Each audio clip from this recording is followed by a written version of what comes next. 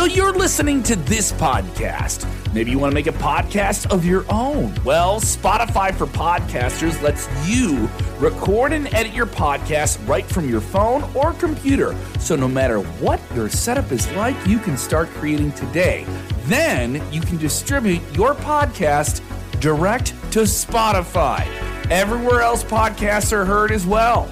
Video podcasts are also available on Spotify. And if you want to take the conversations of your fans to the next level, you can even do Q&As and polls direct through that same feed. Spotify for Podcasters. Get it now.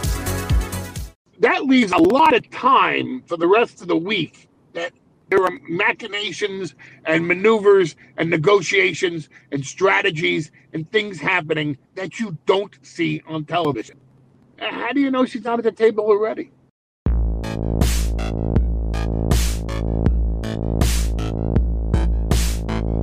Hey there, everyone. Rick Ucchino here again for Sportskeeda Wrestling with a very special guest at this time. He's the master of introductions. I'll try to do him justice. He is the special counsel to the tribal chief, the head of the table, the reigning, defending, undisputed, universal heavyweight champion of the world, who has a major match with Brock Lesnar coming up at Crown Jewel a week from pretty much right now. The wise man, Paul Heyman. How are we doing, good sir? Undisputed, uncontroverted WWE Universal Heavyweight Champion. You can't be the Universal Champion of the world because the universe is bigger than the world. That's fair. I think there's going to come a time where he has to be not just the Universal Heavyweight Champion, but the multiverse Heavyweight Champion, the metaverse Heavyweight Champion, especially since Elon Musk and Jeff Bezos are sending people out into space. The star of tomorrow night's special SmackDown, yes. 2.5-hour edition on FS1, starting 8 p.m. Eastern Time. But the rest of it, you got right. All right, sounds good. I'll take it. I'll assume that was a passing grade. I hope you are doing well. I appreciate your time today, and let's talk about this. This is a big show tomorrow night. Like you said, 2.5 hours. We got the man versus the boss. We got the king and the queen semifinals. Brock Lesnar is returning. Of course, the tribal chief Roman Reigns will be there. And then there's all the other headlines that are being made about the other big event that's going on Friday night. And, of course, I mean the Major League Baseball playoffs. So you do have the competition there. Baseball? First of all, let's settle this now. There's no reason to watch the baseball playoffs. Baseball is predetermined. But SmackDown tomorrow night, FS1, 8 p.m. Eastern Time, my goodness, Roman Reigns, Brock Lesnar, Paul Heyman, all in the same place at the same time. You know that's a combustible situation. You know history's going to be made. You know it's going to play out right before your very eyes. This is going to be not just must-see, but can't-miss television. Baseball, schmaceball. Come on. I was joking with you. Obviously, there's a lot of people out there who have, a lot of people making headlines this week in the wrestling world, and really for the past several months. The wrestling landscape from a competitive standpoint is as hot as it's ever been. You have been around the business for decades now. Have you noticed a shift in the locker room at all, either positively or negatively, based on the ever-changing landscape recently in WWE? Yes, I've noticed that everyone is envious and jealous of the tribal chief Roman Reigns.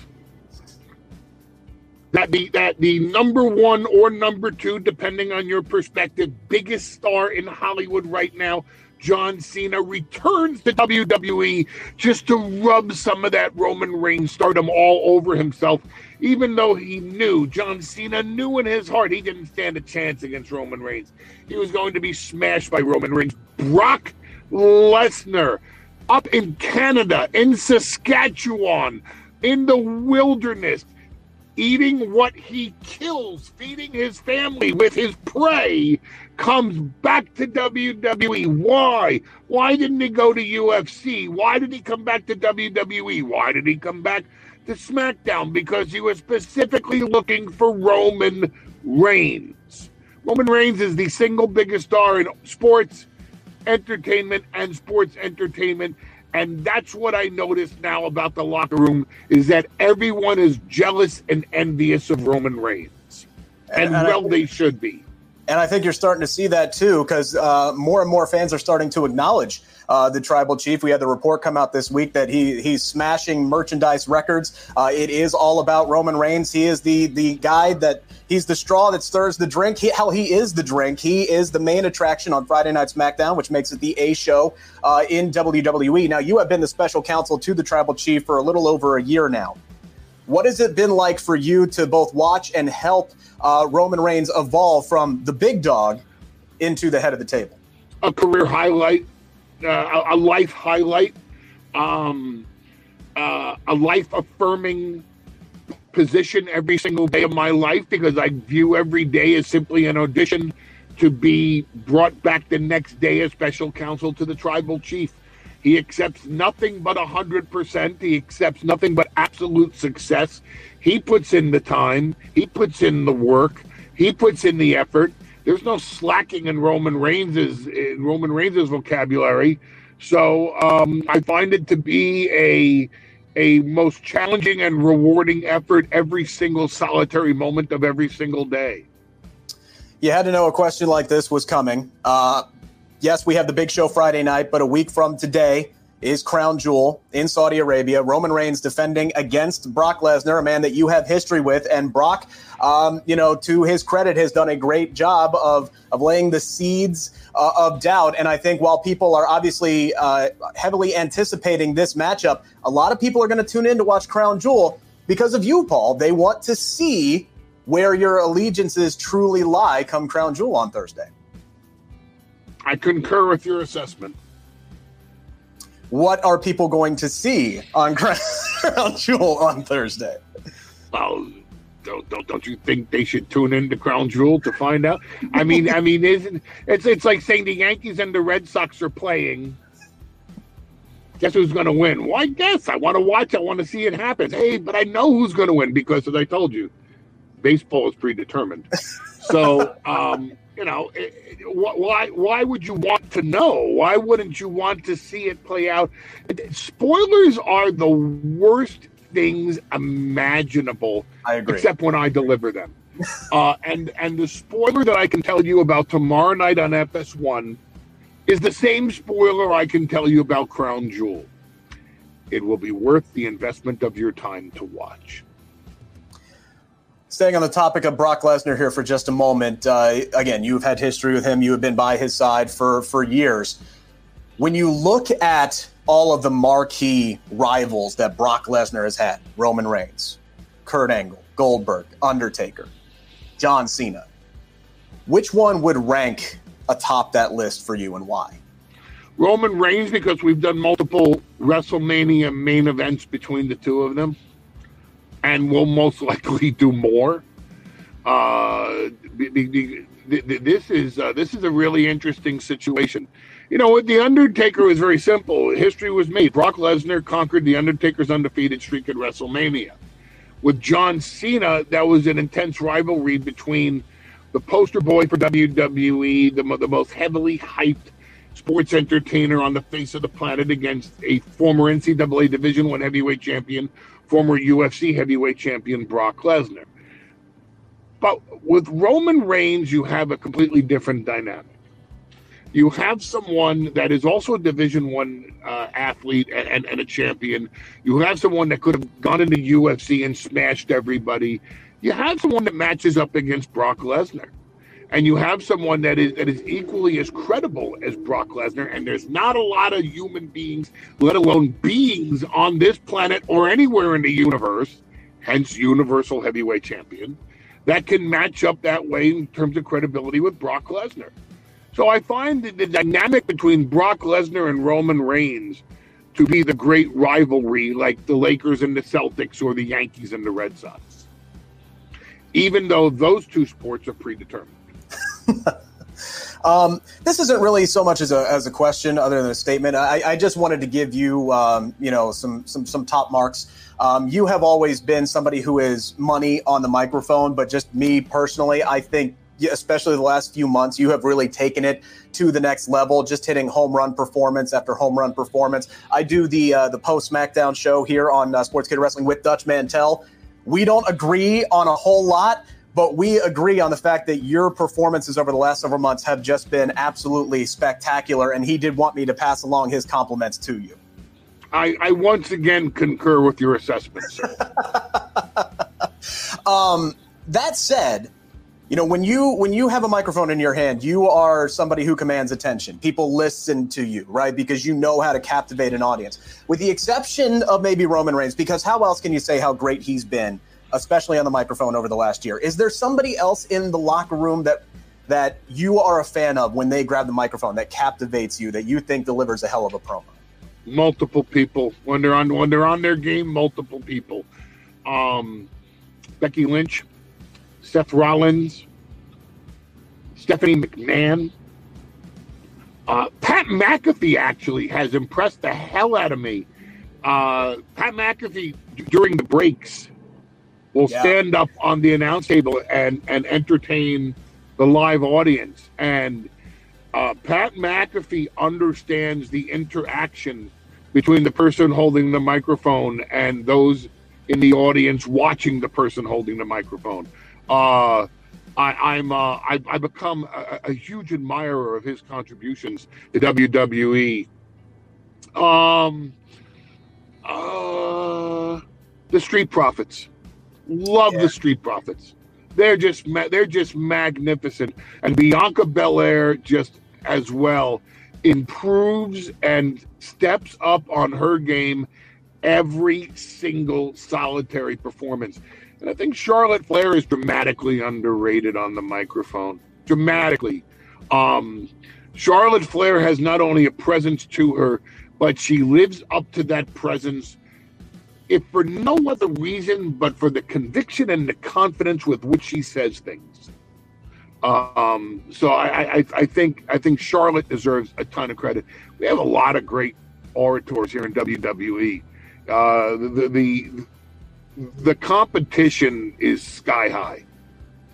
Going back to in-ring action here, rosters have just been completely, shuffled up. A lot of Roman Reigns' recent opponents now find themselves over on the other brand, most recently Finn Balor, Kevin Owens, to name a few. So now there are going to be, presumably once Roman Reigns is done with Brock Lesnar, not that that's the presumably, but afterwards there's going to be some new people who are going to step up to the Tribal Chief, maybe some people who are getting their first world or universal title shot.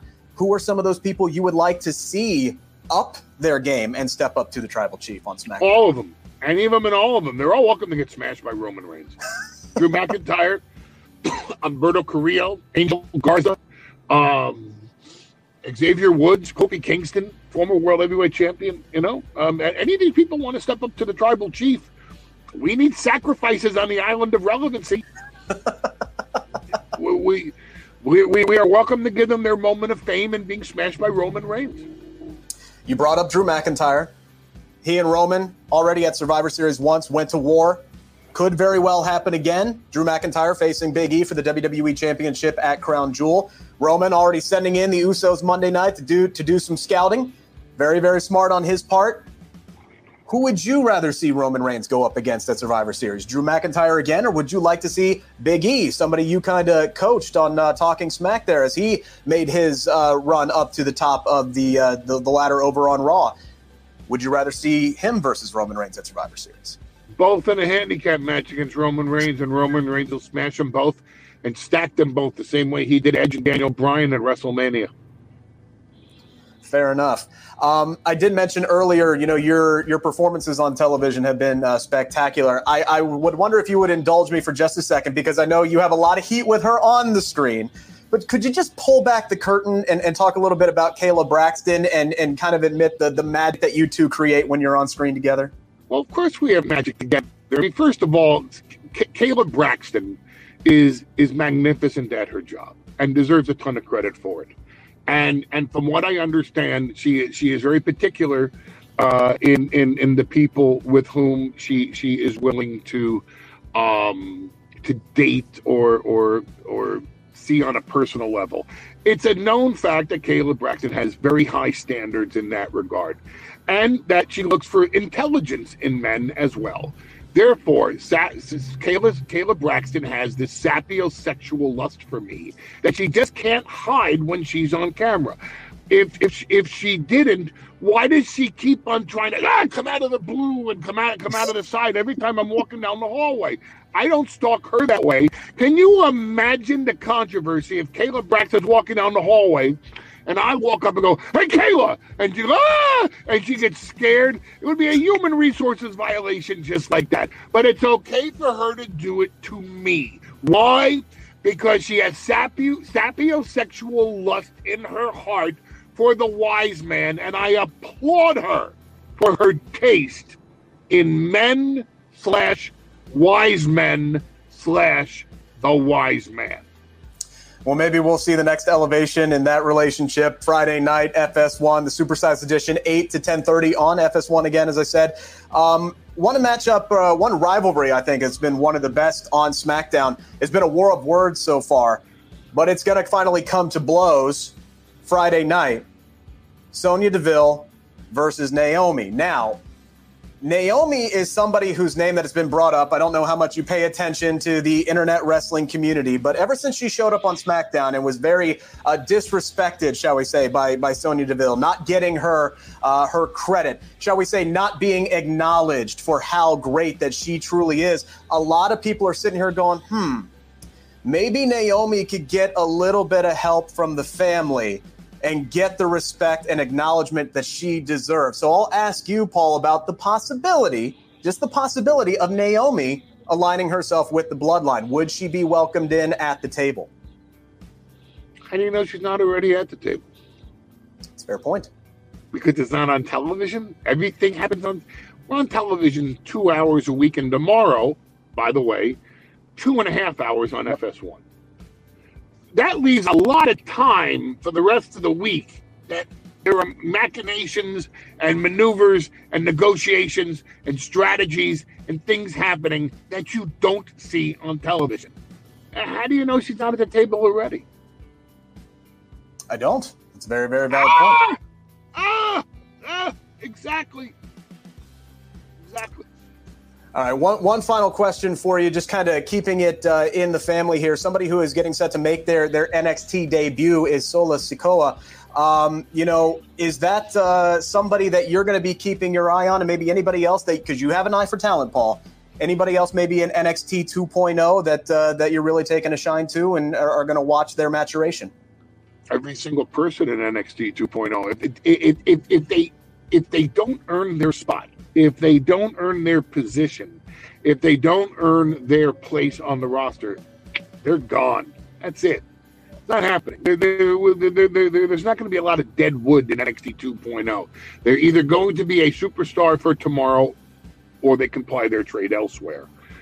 So I keep my eye on that entire roster because the future of WWE, the future WrestleMania main eventers, the superstar that will main event the first WrestleMania in Moscow or Havana or on the moon is coming out of NXT 2.0. So I keep a very close eye on that product. All right. Well, Paul, we look forward to tomorrow night, Supersized Edition of SmackDown on FS1, 8 o'clock to 10:30, and then Crown Jewel, Roman Reigns, Brock Lesnar, yourself right there in the middle on ringside. We'll all be watching. I appreciate your time, sir, and hope to do it again someday. I'm sure you do. Take care, Paul. Thank you very, very much.